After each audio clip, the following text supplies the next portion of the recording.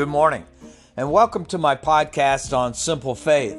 Hey, today's Monday. It's the start of a new work week, and I can think of no better way to start this week than with the Word of God. Do you realize today that God desires to meet with us? He longs for, He waits for, He anticipates our time together. It reminds me of a song that Larnell Harris used to sing that says, I miss my time with you. And the words say, there he was just waiting in our old familiar place, an empty spot beside him where I once used to wait, to be filled with strength and wisdom for the battles of the day. I would have passed him by again if I didn't hear him say, I miss my time with you, those moments together. I need to be with you each day, and it hurts me when you say you're too busy trying to serve me. But how can you serve me when your spirit's empty? There's a longing in my heart, wanting more than just a part of you.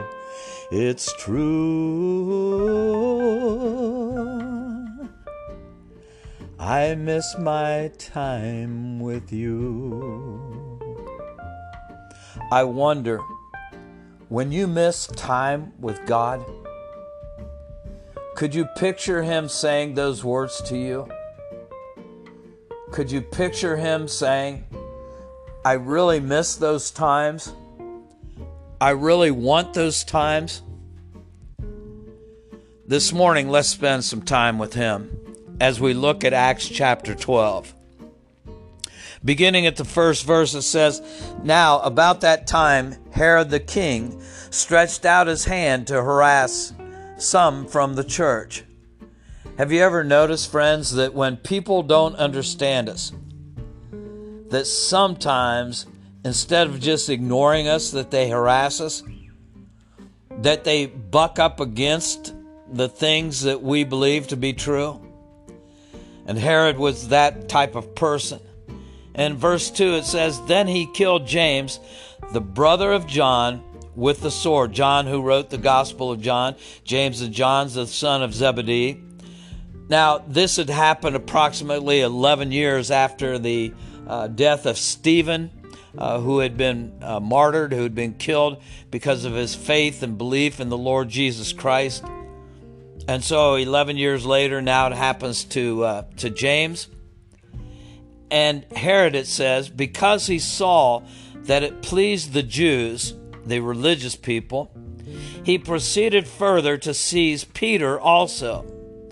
Now it was during the days of unleavened bread, the days of Passover.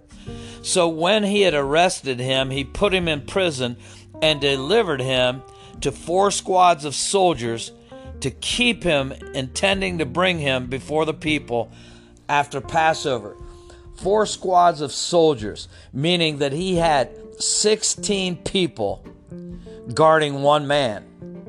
And he had them guarding one man that was not a threat to them. One man who was not violent. And yet they wanted to ensure, or he wanted to ensure, that Peter did not get out of prison. That maybe some of the other disciples did not come and try to take him, or some of the other believers did not come to and take him out of the prison. And so he's got 4 groups of 4 watching over Peter. And it tells us that Peter was bound with 2 chains between 2 soldiers. And the guards before the door were keeping the prison. Now behold, verse 7, an angel of the Lord stood by him, and a light shone in the prison. And he struck Peter on the side and raised him up, saying, Arise quickly. And his chains fell off his hands. Let me pause once again. His chains fell off his hands. It reminded me of the song that says, And Can It Be? Where the song talks about, Long my imprisoned spirit lay, fast bound in sin and nature's night. Thine eyes diffused a quickening ray. I woke, the dungeon flamed with light. Then it says, My chains fell off. My heart was free. I rose, went forth, and followed thee. God at that very moment had released Peter from the prison. He had taken his chains off. And in your life and in mine, when we are out of relationship with God, we're in a prison of our own. And yet God sends his light into our lives. And when we receive that light, our chains fall off. Our heart is free. And we can rise and go forth and follow him. Peter was released from prison.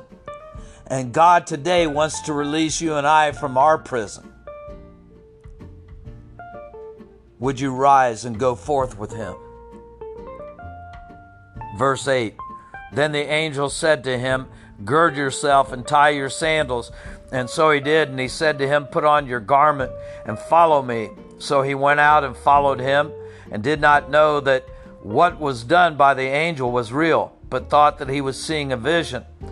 When they were past the first and the second guard post, they came to the iron gates that leads to the city, which opened to them of its own accord. And they went out and went down one street, and immediately the angel departed from him. And so Peter, still trying to collect himself and still trying to see, has this really happened? Am I really free?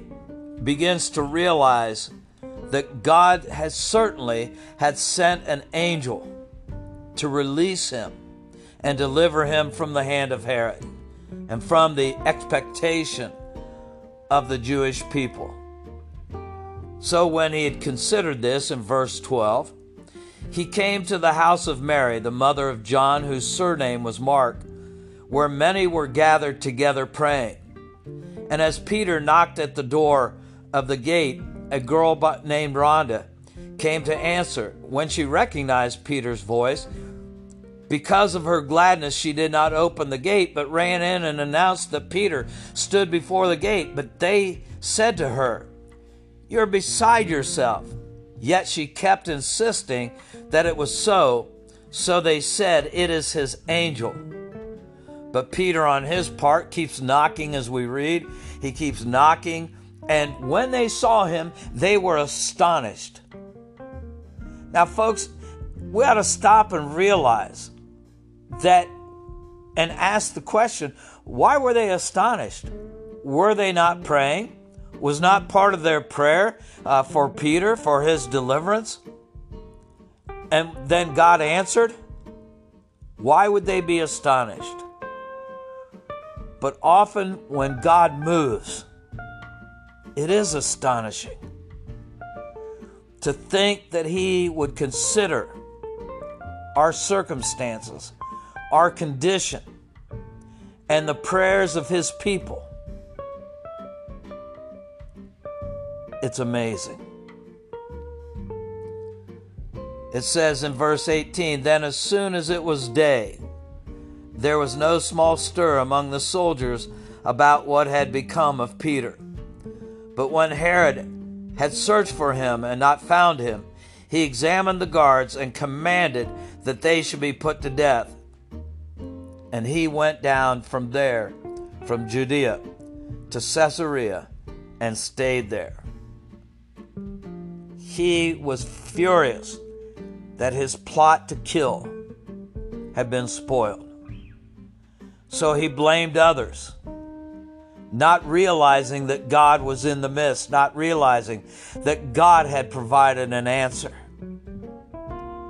And so he goes down to Caesarea, and in verse 20, it says, Now Herod had been very angry with the people of Tyre and Sidon, but they came to him with one accord, and having made Blastus the king's personal aide, their friend, they asked for peace because their country was supplied with food by the king's country. So on a set day, Herod, arrayed in royal apparel, sat on his throne and gave an oration to them. And the people kept shouting, "The voice of a God and not of a man." Then immediately an angel of the Lord struck him, because he did not give glory to God. And he was eaten by worms and died. But the word of the word of God grew and multiplied. Friends, I don't care who it is.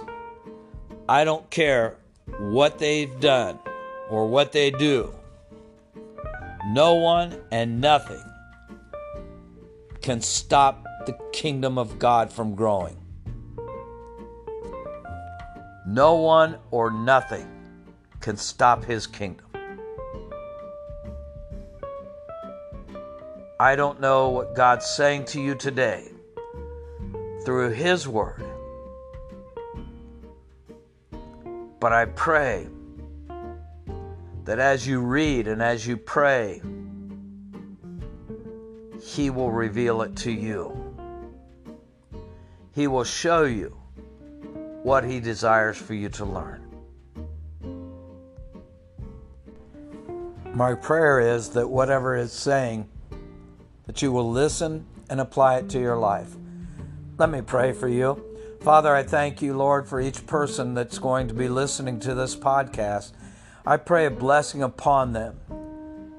And I pray, Lord, again, that as they read your word, as they reread, maybe as they re-listen to this podcast, that they would hear what it is that you desire for them to hear. And I ask this in Jesus' name. Amen. Hey, friends, so good to be with you again today. I pray a blessing upon you, and I ask that you would share this message once again through Instagram, Facebook, Twitter, however you best share. Until we see each other, until we actually don't see each other, but until we're together tomorrow, may God bless.